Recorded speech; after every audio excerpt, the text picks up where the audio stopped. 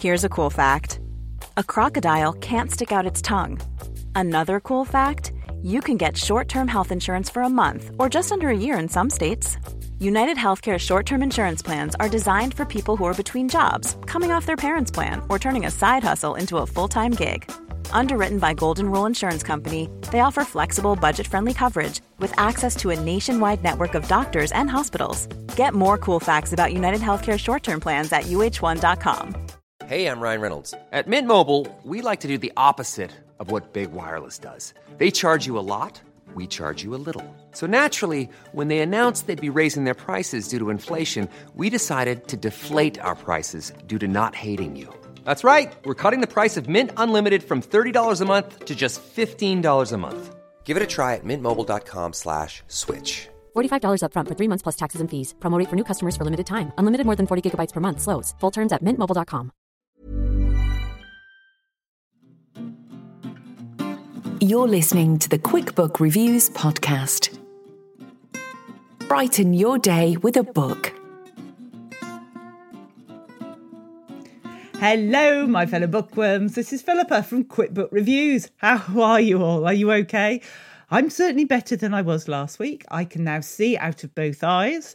My neck is still very sore and shoulders, but no, much improved from last week. That was a disaster, wasn't it? Let's be honest. But this week is not a disaster, although there is something quite significantly serious to tell you. Just pause, take a moment, gather yourself and just prepare yourself for this news. My coffee machine is broken. And when I called them up, they said, we're ever so sorry, it's going to be 10 working days until we can get your replacement. 10. Let's just focus. Let's just focus on that. Philippa without coffee for 10 working days. That's just a scaredy cat's way of saying, look, it's going to be at least 2 weeks or more. 10 working days. That means nothing. That's just putting it off from actually admitting how many days I am going to be without coffee. It's very serious, I think. Forget passing out last week. This is way worse, I think. But this week, okay, let's give you a bit of background before I was just about to go on the books then, because they're in beautiful colour order. Very pleased with myself this week. But anyway, so this week, one child is back at school. Hooray! Other child starts on Monday, which is very good. Within a few days, I'm recording this on Saturday. So in 48 hours' time, I can't actually believe this, the house will be quiet. It will just be me and the dog, and I'll be working and the dog will be sleeping, so there'll be silence. It's very exciting. It's been a long time coming because one child finished GCSEs, so they were off from early June. So I'm 3 months into this school summer holiday. You know, there should be some sort of medal, I think. Forget running half marathons. There should be awards for surviving summer holidays. But anyway, let's get on to these books. So I've got 5 really interesting, different, thought-provoking, some of them books to talk to you about. And it's pure fluke. I don't know how this has happened. But you must, I'm telling you what to do. You must look on Twitter or Instagram at the photos for this week, because you will see that there's lovely blues and blacks of the spines of the books that I've chosen. So there we go. Now, let's get on to what books they are. So the first book, now this is different, but bear with me on this. There's No Such Thing as Naughty by Kate Silverton. And we're getting Kate on the programme today. On the programme? What? Have I moved from doing podcast to radio? We're getting Kate on the podcast a little bit later on, and I'm really excited to talk to her because this is a fascinating book. Can I just stop you there? No, I am not pregnant. I am not expecting another child. No. I'm shaking my head a lot as I say that. But I'll tell you more about that in a little bit. So the next book after that I'm going to be reviewing is one called Bullet Train by Kotaro Isaka. Then we've got Hostage by Claire McIntosh. Then The Supreme Lie by Geraldine McCorian. And then Worst Idea Ever by Jane Fallon. So quite a few to get on with. As I say, very different. The Supreme Liars are YA. We've got, just a whole variety. Anyway, let's start with Kate. So this book just made me sit up as soon as I heard about it, because a book that's about looking after children, how to raise your children, that's called There's No Such Thing as Naughty. As a parent, it makes me think, well, that's not right, because I've seen plenty of naughty behaviour in my children. And it is aimed particularly for parents with children aged up to 5.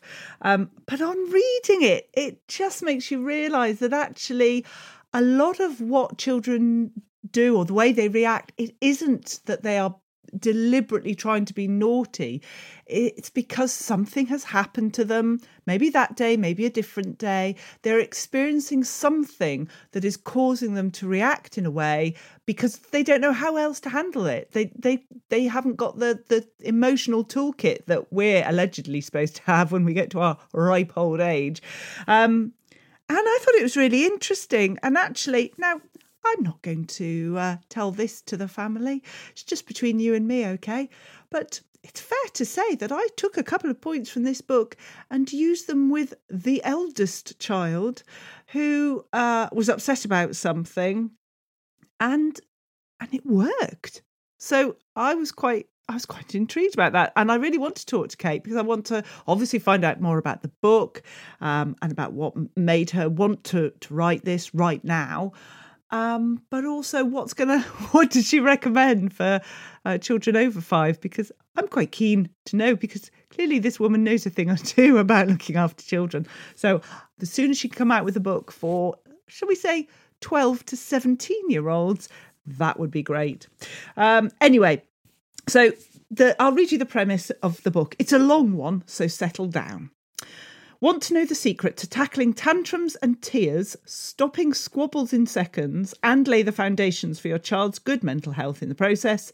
In There's No Such Thing as Naughty, Mum to 2 Young Children, journalist and children's mental health advocate Kate Silverton shares her groundbreaking new approach to parenting under 5s that helps to make family life so much easier and a lot more fun. Kate's unique strategies, easy to follow scripts and simple techniques will enable you to manage those tricky everyday challenges with ease and help you to enjoy the strongest bond possible with your child, both now and in the years ahead.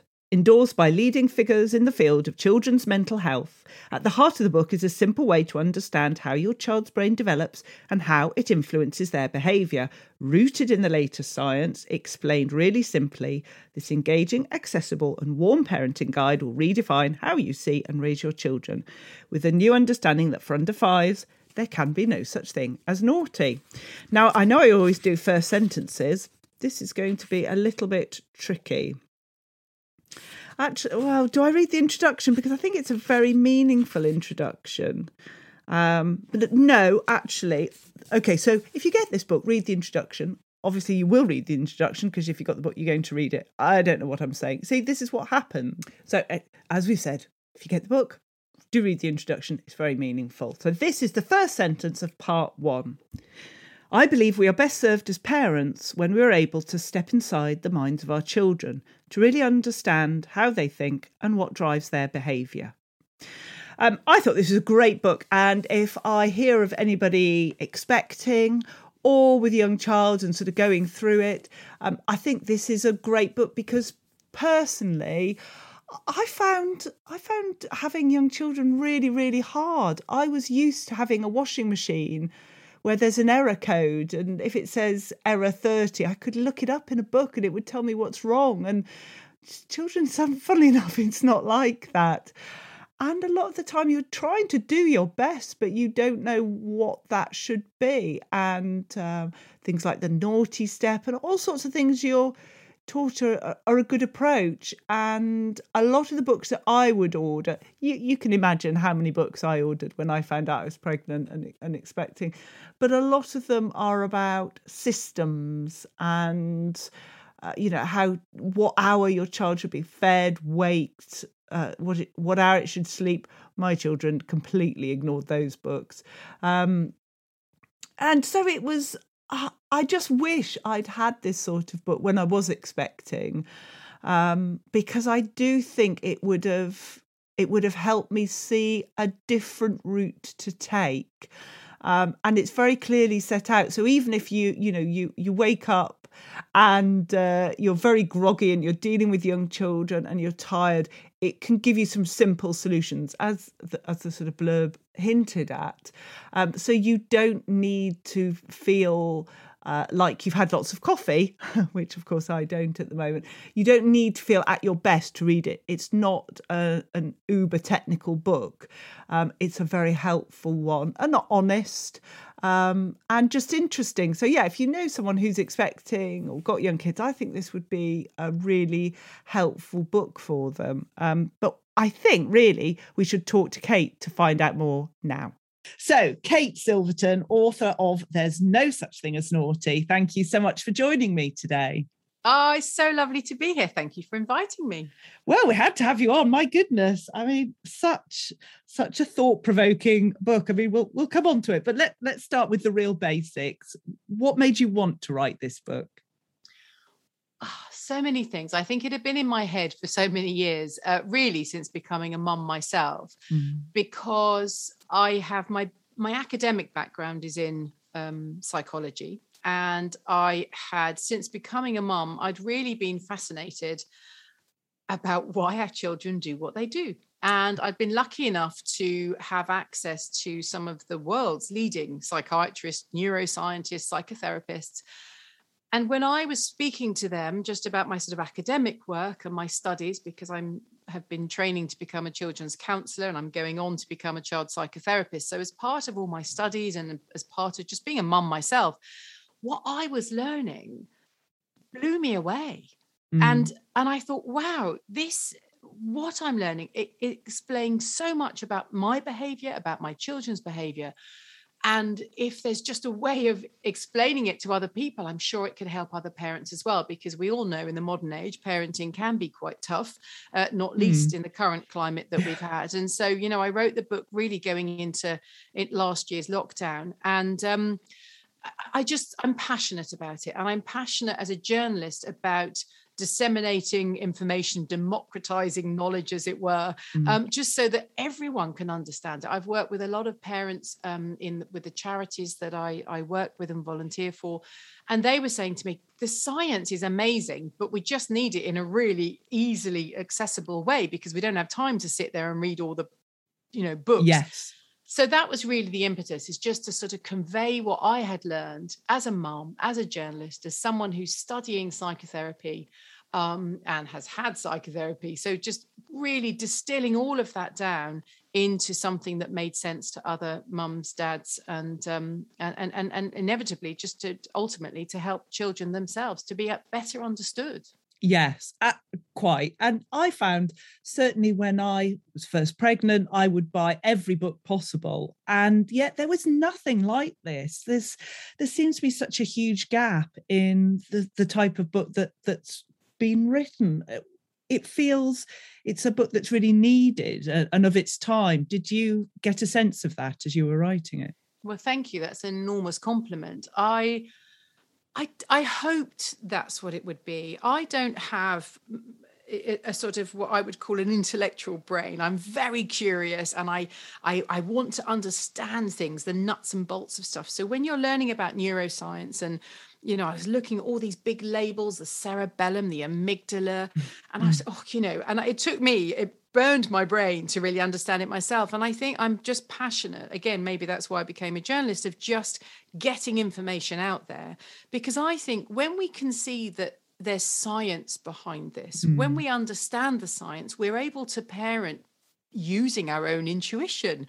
And that's the thing, is that you either have books that say, well, do this and do that, and then you kind of go, oh, that might be against my sort of gut instincts in this. Yeah. Well, once you understand how your child's brain works, as it were, and develops, and how we respond in certain situations, particularly the stressful ones, then it becomes really easy to parent, because you can cut through all the oh, what ifs and whys, and, why is my child doing it? And go, I know why you're doing that, because your brain at this moment is less developed than my own. And therefore I can engage with you in a way that you're going to respond to, and that I find is amazing, because it just gets results in seconds.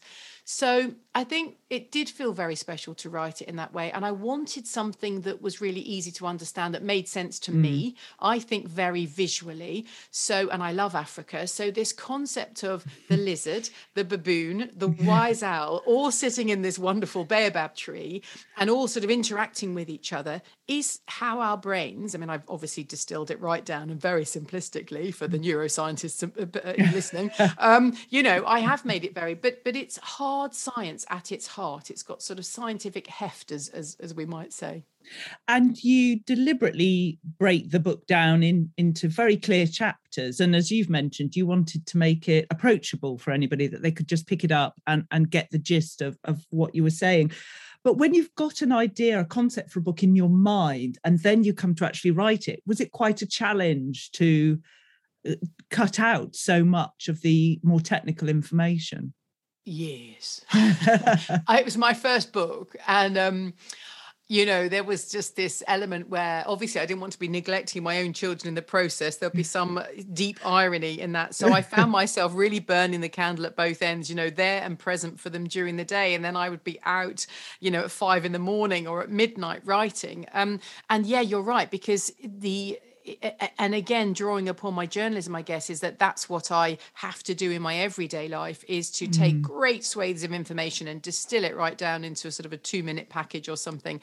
And so there was that, but it did take I sort of use the expression, it burned my brain, because it sometimes did feel a little bit like that. And I think I rewrote chapter 1 about 17 times, just because I sort of started off and I thought it's too turgid, it's too stodgy, I've got to get it down. And I finally got it. But it did, yeah, I mean, for anyone that's written a book, and you'll know, it's a lot, it's quite difficult to make things read simply. But I wanted it to be a page turner. I didn't want, I'm a tired parent myself. I didn't want people picking it up going, oh God, I've got to read this book. It's like, I want to pick it up and I can read this in 2 nights flat if I really sort of, I wanted it to be that page turner feel, and just warm and welcoming, and, I'm thrilled really with the feedback that it's had. And that's both from sort of in the professional circles, the sort of pediatricians, psychiatrists, neuroscientific world, as well as the mums and dads that have reached out and emailed me. So it's lovely. So thank you too for your, compliments on that. Well, it's a very interesting book, and I didn't feel like you were judging me as well. I felt like you were my friend. And therefore, I am probably more receptive to the information that you're giving as well because of that, because it comes across in a warm, understanding way, which was great. Well, that's lovely to hear. And again, I was really so, that was in my head the whole time, because none of us want a finger wagged at us over our parenting. And I stress it over and over. It's very important that there is no perfect parent. And I wanted to give my experience in that regard, because it's like, look, I'm living it. I'm doing it as well. So I get it, so I'm glad that's how you... And I think you're absolutely right, because certainly I strive to be the perfect parent, and yet we're all doing the very best we can. But tools like this book can help us along the way. Yes, and that again, there was that element of we're walking through it together. I'm going to share my stories because I've been there. This is what helped me. And again, I think very practically. So sort of when we talk about code red for communication, or stop snot, and just in those... Sorry if there's banging. I've had to keep my door open for the Wi-Fi today, and there's somebody else doing building work. So apologies if there is a bit of a hum.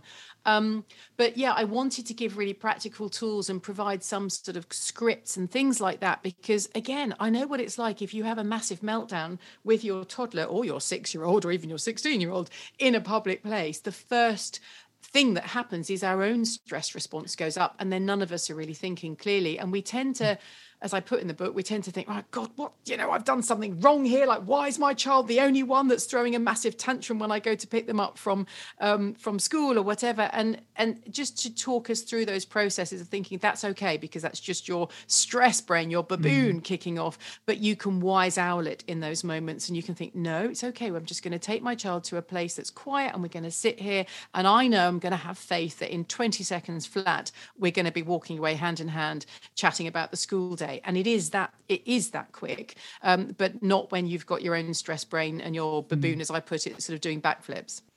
And I think it's interesting when you're used to having a career and being able to control a lot of what happens in your life if you sort of put your mind to it. And then some of us may have problems with getting pregnant, staying pregnant, giving birth, and it's such a traumatic time. And you just have this child to look after, and suddenly you have no control.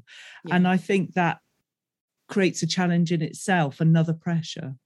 And I love that you've spoken about it in that way, because even just today, actually, I had a message from a mum, and she's adopted her little girl. And she said to me, I'm struggling to bond, and my husband isn't. And I could hear, I feel terrible. And we've strived so hard. And we chatted, and I said, it's okay. And the thing is we all have those moments where we feel that disconnect. And she's had a sort of layer upon layer of challenges to overcome in terms of the adoption process itself. And then sometimes it's just because if we're not talking about it, then we kind of think, well, there's something wrong with me in that regard. No, there's not actually. It's just there's all these ebbs and flows. And we spoke, and then I said, could you share that with some friends? Could you share it with the adoption agency?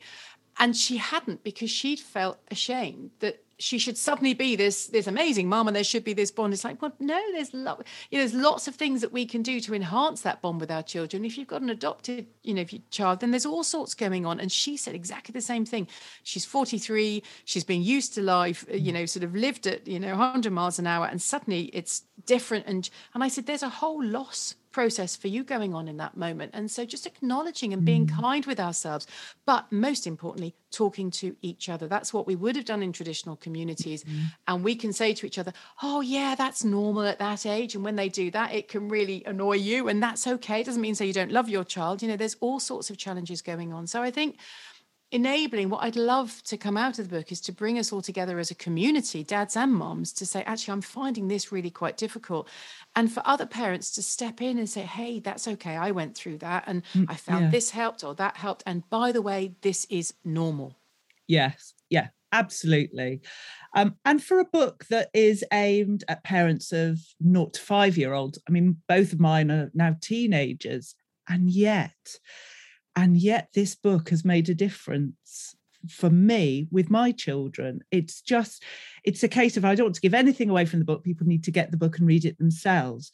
But it's a case of taking what they project to you and looking beyond that, and not just reacting to how they're reacting to something. And that's a huge gift. Oh, I love that. I love it. And I did write it for, yes, I mean, Professor Peter Fonagy, who has endorsed the book, said, it's perhaps the most helpful book for parents of children of any age. And it is those principles. And as my children are getting older, I mean, I'm starting writing a second book now for the primary years, but even as my daughter's, coming up to 10 and, sort of veering into that sort of teenage, the hormones kicking in, the same principles apply. As you say, it's kind of looking at, she might come in and look really annoyed about something. And I think, do you know what? I know there's something else going on underneath that. So I'm not going to take offense. I'm not going to take it personally. And I can sit with her in that moment. And the gratitude from our children when we do that, to sort of go, okay, you're getting that actually there's something else going on here. And it's lovely. So I'm so thrilled to hear that it's working for you as well.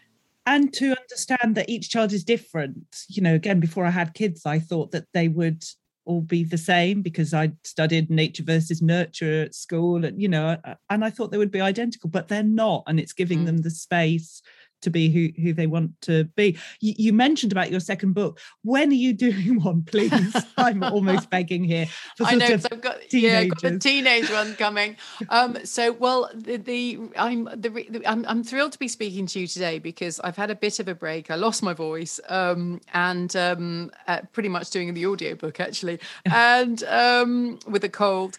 And then I've just moved back into the little office, which is why the Wi-Fi is not as great and why I've had to have the door open. And I'm sorry about the sound in that regard. But I'm back in my space and I'm so excited because I'm going to be starting to write really from today once I get all my office back up and running. So yeah, another book on the way. It's a little bit like having another baby because you know, the process of the last one was quite intense. So I'm like, oh gosh, am I really going to do it again? But there's still so much more material and, you know, more to say. And as you say, that behavior in terms of, you know, hormones coming in and the teenage element. And so, yeah, so there's a lot to say and I'm really quite excited. Oh, well, that's great. Is there anything that you've learned from writing the first book that almost if you could go back and tell yourself when you were writing that book that you can apply to this book? In terms of the writing process? Yes. Yeah, well, I mean, I've learned a lot and had to learn it really quickly. It was quite a baptism of fire. I had a great sort of overseer in that regard as well, a colleague, Martin, who really helped me through the process and helped me to sort of structure how I was writing and when I did it. So I learned a lot from him in that regard. So basically to sort of, there was so much knowledge. And when I was talking to him and he said, you've got to distill all of this down into sort of, you know, simple chunks. So actually I would say have faith that you can do it, because obviously we do get those wobbles of writing again and thinking, my goodness, there's, you know, but I think I've done the hardest bit by doing the first one. So now mind mapping is a brilliant thing that Martin taught me, which is you sit there and you think, right, what do I want in this chapter? So you just break it all down. And when you break it down, you think, all right, that's 2,000 words, that's 2,000 words. And it really makes you a lot more disciplined. So I think if I'm going to tell myself, and it's a good lesson today as I start my first day back in the office, is first to have faith that I can do it, because obviously you get the collie wobbles a little bit. And secondly is to just distill it all down into those sort of smaller chunks. It all becomes more manageable. And just to be organized actually is a really big thing. So yeah, to be organized. Well, that's wonderful. Is there anything that surprised you about the publishing of a book? Because as you say, this is your first book that you have written, and now it's published and it's out there. Have there been any surprises? No, I mean, it's been lovely, actually. It's been a lovely process. I had a great team at Little Brown Piatkus. They were, you know, really... sort of in terms of a difference from news, because obviously news is very fast and it's all done by the end of the day, it's over in a minute. And this was obviously a lot slower, although I did write it in quite an intense period because they gave me quite a sort of tight deadline. So the next book will be slightly easier, I think, but still there's a deadline, I think. I mean, look, I'm good with deadlines. I have to be. That's my job. But yeah, I'm just trying to think, well, what has surprised me? I think I just, looking at the book and having this, it's the first thing that I've done that's sort of totally mine. You work for other people, even though I've been freelance at times, but you've always got somebody overseeing. This was I could just, the freedom, I think, of being able to put in anything I liked. If I thought something was funny, I'm going to put it in. No one's going to tell me it's not.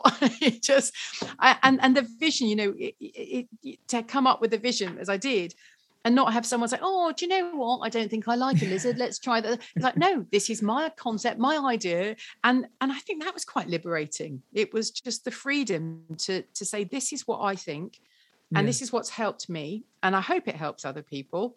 But I just felt compelled to put it down on paper and to see it in print and to sort of touch this book and to see it being read by other people. When people post on Instagram and say, right, I'm just sitting down with a coffee. It's just lovely, because I think of the children who are going to be better understood, not because their parents were doing anything wrong, but just because there was like maybe a communication mismatch, because we've all been taught in this rather Victorian sort of age of, the old school approach can go out the window now. Parents can feel empowered. And that's what they've been saying to me, that they feel empowered to parent the way that they instinctively want to. That's what gives me the biggest buzz, because it's not me telling them to do something. It's just going, here are some of the tools that have helped me and the information that's helped me, and go off and be the parent that you are.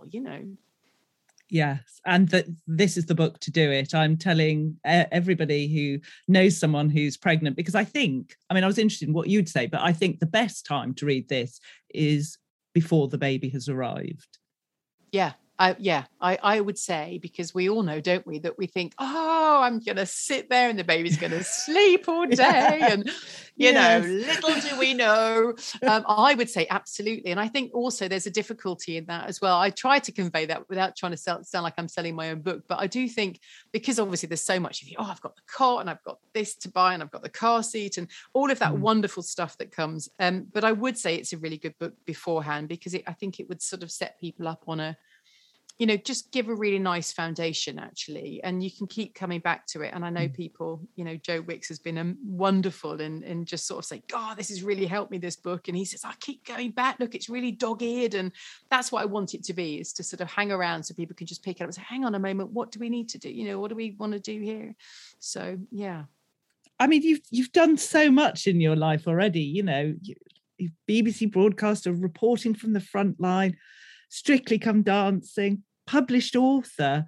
What it is writing where you see more of your future? I mean, you're about to work on the second book, but is that a path you want to tread further?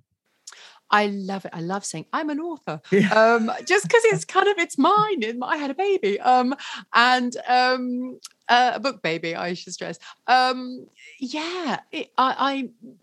Obviously this is for a very long time. The reason for doing Strictly was to be able, I'd been off for quite a long time, working very much part-time when I had my children, and took quite a few, and with careers, as we all know, you step back and I thought, I knew that I wanted to work in children's mental health, and I'd already been doing my studying.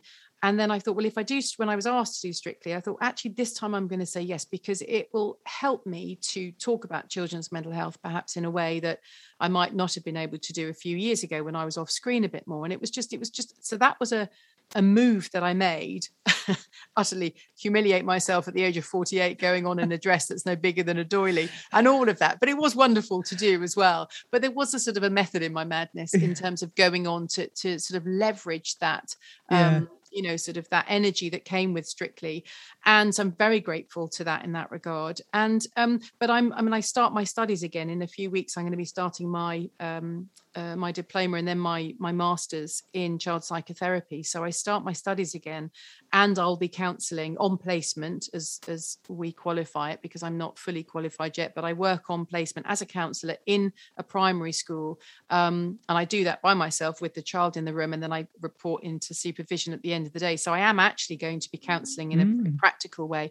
Wow. So that for me, the hands-on has been, I've been doing that for the past sort of 9 months, and I love it. I absolutely love it.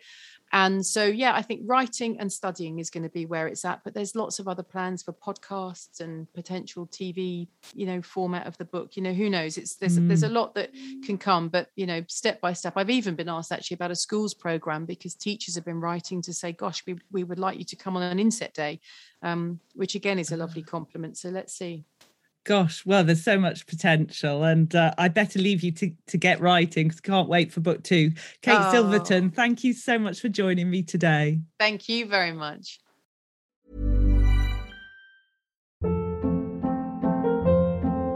Hold up. What was that? Boring. No flavor. That was as bad as those leftovers you ate all week. Keke Palmer here, and it's time to say hello to something fresh and guilt-free. HelloFresh. Jazz up dinner with pecan-crusted chicken or garlic butter shrimp scampi. Now that's music to my mouth. HelloFresh. Let's get this dinner party started. Discover all the delicious possibilities at HelloFresh.com.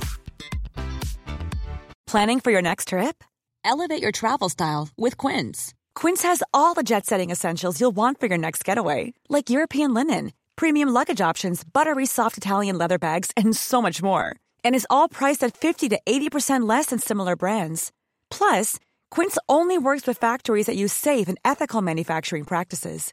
Pack your bags with high-quality essentials you'll be wearing for vacations to come with Quince. Go to quince.com/pack for free shipping and 365-day returns. Hi, I'm Daniel, founder of Pretty Litter. Did you know cats tend to hide symptoms of sickness and pain? I learned this the hard way after losing my cat, Gingy. So I created Pretty Litter, a health monitoring litter that helps detect early signs of illness by changing colors, saving you money and potentially your cat's life. Pretty Litter is veterinarian developed, and it's the easiest way to keep tabs on your fur baby's health right at home. Go to prettylitter.com and use code ACAST for 20% off your first order and a free cat toy. Terms and conditions apply. See site for details. Hey, it's Ryan Reynolds, and I'm here with Keith, co-star of my upcoming film, If, only in theaters May 17th. Do you want to tell people the big news?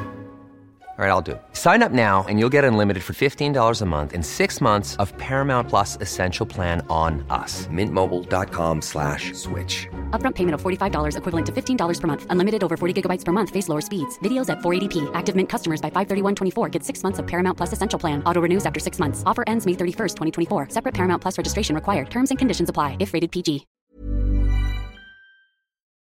Well, that was very interesting, wasn't it? Crikey. Thank you to Kate Silverton, author of There's No Such Thing as Naughty. Now we come on to Bullet Train by Kotaro Isaka. Now, this is translated from Japanese. I thought I needed some translated fiction, don't you know? Actually, the truth of it was I was on holiday. This was before I had my little moment, my little accident. And we were in this town called Chipping Norton, which I had thought, now, if you live in Chipping Norton, I'm going to apologise now, but I thought I'd been told that Chipping Norton was one of the nicest little towns in the Cotswolds. So went there for a day out with the family, and I was disappointed. And I'd heard about this bookshop that has a cafe in it. So my cunning plan was to get there and say, oh, gosh, look, there's a cafe.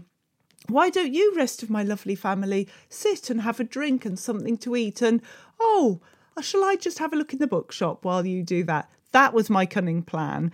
We got there, the cafe, obviously and understandably with COVID, everything's changed, but the cafe was sort of outside and there wasn't as much to Chipping Norton as I had thought there would be. That's my polite way of saying it. So, there was a Cafe Nero. The kids said, please, could they go and buy something clearly with 1,000 calories that costs £1,000 from there? Yes, off you go. So I said to my husband, you go with them and I'll just pop into the bookshop. And my husband said, oh no, I'll come with you. So my husband is not as much a book person as I am, and I was concerned that he was coming to supervise the quantity of books that I was acquiring. And we got in there. It's quite a small bookshop. It's lovely, quite a small bookshop. It's definitely my favourite place in Chipping Norton, that's for sure. And they've got these piles of different recommended books. So I thought, I love that. So it's something a bit different that you wouldn't see on every high street. You get some different suggestions. So I said to my husband, there's some cycling books over there, thinking, well, that'll occupy him. But I could see I had 60 seconds to go. So it's like one of those supermarket sweeps. You've got 60 seconds to find some books. So I did do a bit of a grab and run. I did pay for them. I didn't run out the shop. But it was a case of, 60 seconds without someone saying, what, do you want that book? Not that he's like that. He's very good. But I certainly felt the pressure. So one of my panic buys was this Bullet Train. The blurb on the back, sorry, just banged the computer. The blurb on the back, soon to be a major motion picture. 5 killers board a train in Tokyo. Who will make it to the last station? So I thought that's very interesting. And then I read the first sentence, which is short. Tokyo Station is packed. And it felt like quite a big book. I mean, it's 420 odd pages. I was keen to read this. I got into it really easily. I loved I don't read a lot of Japanese fiction. I've got to be honest. I think I need to read more. But I got into it quickly. I liked the different characters. I liked the sense of humour. It reminded me a bit of books written by Will Carver, like the Beresford, those sort of books, where it's quite dark. There's a lot of sort of violence, but a lot of it's funny violence, which is strange to say. But about halfway through, I just thought, this is taking me ages to read. It's one of those books. You just don't make the progress. And for me, that's a clear sign that I'm not enjoying it as much. I like the characters. I like the story to begin with, but I just felt then that there wasn't as much of a story as it went on. So it's definitely one to talk about. Oh, here's my translated Japanese thriller. It turns out the guy wrote this 10 years ago. It's taken that long to come across. But I thought the cover of this train speeding along, I like the style of it. I would be intrigued to read more. So I'm recommending the book, but I'm not recommending it to you as guys, you have to go out and read this book immediately and you're going to tell me that it's the best thing you've ever read. No, but I read it through and I enjoyed it, but it wasn't my absolute shoot the stars out favourite. So now we go on to Claire Mackintosh and her book Hostage, which came out fairly recently. This is the blurb. The atmosphere on board the first non-stop flight from London to Sydney is electric. Celebrities are rumoured to be among the passengers in business class and the world is watching the landmark journey. Flight attendant Mina is trying to focus on the passengers instead of her troubled 5-year-old daughter back at home or the cataclysmic problems in her marriage. But soon after the plane takes off, Mina receives a chilling anonymous note. Someone wants to make sure the plane never reaches its destination. They're demanding her cooperation and they know exactly how to get it. It's 20 hours to landing. Anything can happen in 20 hours. So let's go for the first sentence. Well, the first sentence is very short, so I'm going to do 2. Executive decision made. There we go. Here's the first 2 sentences. Stop that. You'll fall. A week's worth of snow had pressed itself into ice, each day's danger hidden beneath a nighttime dusting of powder. It seems like I have been reading quite a few aeroplane-related thrillers lately. Well, it doesn't seem to. I have been. Every time I hear a review of this book, people are raving about it. So I am going to be really cheeky and say I didn't enjoy it. Personally, for me, I love Claire Mackintosh's book, so this is probably just me and everybody else will love it. It seems to be, as I say, from the reviews. But I found there were a lot of characters and I found it didn't grip me as much as some of the other books like Falling that I've recently reviewed for you.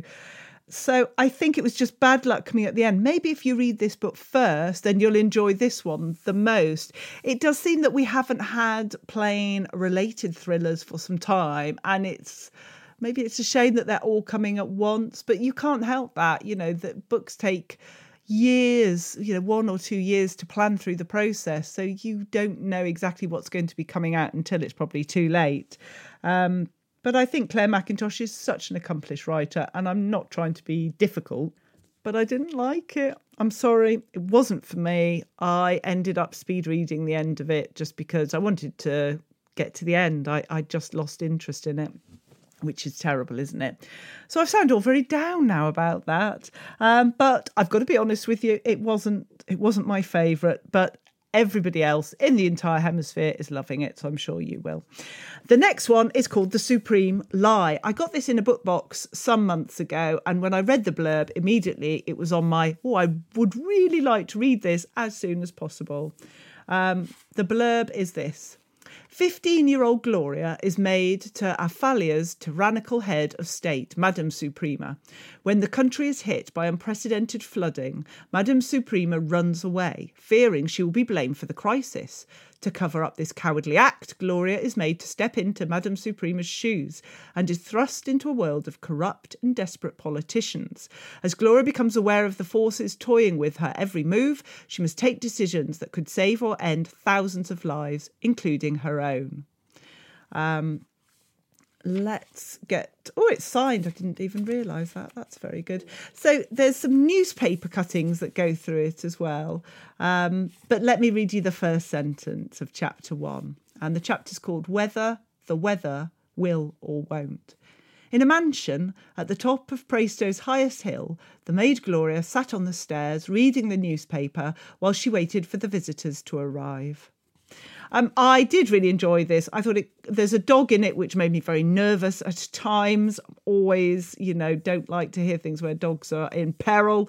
So that was a big no-no for me, but the book was great. I really enjoyed it. Yes, it's YA, but that's because it's written from the point of view of Gloria, who's having to face all these adults making very, very silly decisions.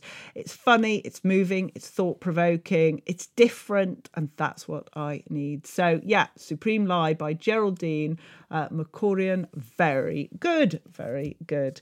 Now, the last book, I don't know why I picked this up because I haven't read any of Jane Fallon's for a long time. Worst idea ever, but I like the premise of it. Here we go. Georgia and Lydia are so close, they're practically sisters. So when Lydia starts an online business that struggles, Georgia wants to help her. But she also understands Lydia's not the kind to accept a handout. Setting up a fake Twitter account, Georgia hopes to give her friends some anonymous moral support by posing as a potential customer. But then Lydia starts confiding in her new internet buddy, and Georgia discovers she doesn't know her quite as well as she thought. Georgia knows she should reveal the truth, especially when Lydia starts talking about her, but she just can't help herself until Lydia reveals a secret that could not only end their friendship, but also blow up Georgia's marriage. Georgia's in too deep, but what can she save? Her marriage, her friendship, or just herself? Let's go for the first sentence in chapter 1, 3 weeks earlier. I'm going to do 2 sentences, actually, not the whole chapter, 2 sentences. All I want is something that's mine. I mean, is that too much to ask? Lydia dabs at the underneath of her eyes with the heel of her hand. I got it because I love the premise of this book. I thought the idea of trying to help somebody, a friend, by encouraging them on social media is a great idea. And I could equally see how it could get out of hand very easily. The book delivers that. It's a light, easy read. I guess my problem with it was that I saw a lot of the reveals before they were revealed. And so for me, I like a big reveal, and I was disappointed with that. But I think actually the blurb gives too much away. I think if there hadn't been that blurb, I wouldn't have foreseen some of what was going to happen, not everything. So it didn't make me think, oh my goodness, I've got to go out and read every book that Jane Fallon has ever written. But it did make me think, actually that was a decent book. So maybe I'll read more. I don't want to give any more away. I'm just sounding a bit negative with the books this week, aren't I? I've got others to review for you that I'm really negative about. Maybe we need to have a negative week, so I just get them all over in the week. Don't tag any authors, because I never tag an author where I haven't liked their book. And we just clear it out, clear all that out, and get on with some good stuff. I think that might be the way to go. Anyway, obviously this week there are some good books. It's just the big names, the ones that you would expect to love, didn't quite work for me. But I think I've given you quite a selection there, so there's plenty to choose from. So you've got There's No Such Thing as Naughty by Kate Silverton, and huge thanks to Kate for coming on. We've got Bullet Train by Kotaro Izaka. We've got Claire McIntosh, Hostage, The Supreme Lie by Geraldine Makorian, and Worst Idea Ever by Jane Fallon. And as I say, I'm thrilled with the photos that I'm going to be putting on. Oh, go onto the Facebook group if you want, because I'll put a photo on there as well.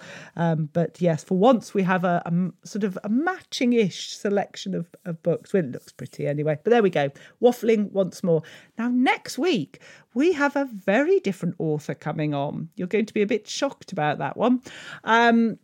Nothing awful. It's not, a terrorist or anything like that. It's nothing like that. But yes, it's going to be really interesting. I'm really looking forward to that. And hopefully I'll get some positive books to talk to you about. I'm going to go through my list and see when I do the review of the bad books, to get that out of the way.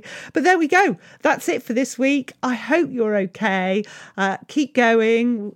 Get through through this week, and I'll speak to you very soon. Take care now. Bye-bye. You've been listening to the Quick Book Reviews podcast.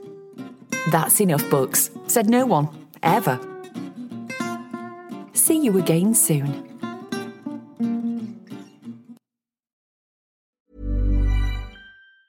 Ever catch yourself eating the same flavorless dinner 3 days in a row? Dreaming of something better? Well, HelloFresh is your guilt-free dream come true, baby. It's me, Keke Palmer. Let's wake up those taste buds with hot, juicy pecan-crusted chicken or garlic butter shrimp scampi. Hello Fresh. Stop dreaming of all the delicious possibilities and dig in at HelloFresh.com. Let's get this dinner party started. Hi, I'm Daniel, founder of Pretty Litter. Cats and cat owners deserve better than any old-fashioned litter. That's why I teamed up with scientists and veterinarians to create Pretty Litter. Its innovative crystal formula has superior odor control and weighs up to 80% less than clay litter. Pretty Litter even monitors health by changing colors to help detect early signs of potential illness. It's the world's smartest kitty litter. Go to prettylitter.com and use code ACAST for 20% off your first order and a free cat toy. Terms and conditions apply. See site for details. Even when we're on a budget, we still deserve nice things. Quince is a place to scoop up stunning high-end goods for 50 to 80% less than similar brands. They have buttery soft cashmere sweaters starting at $50, luxurious Italian leather bags, and so much more. Plus, Quince only works with factories that use safe, ethical, and responsible manufacturing. Get the high-end goods you'll love without the high price tag with Quince. Go to quince.com/style for free shipping and 365-day returns.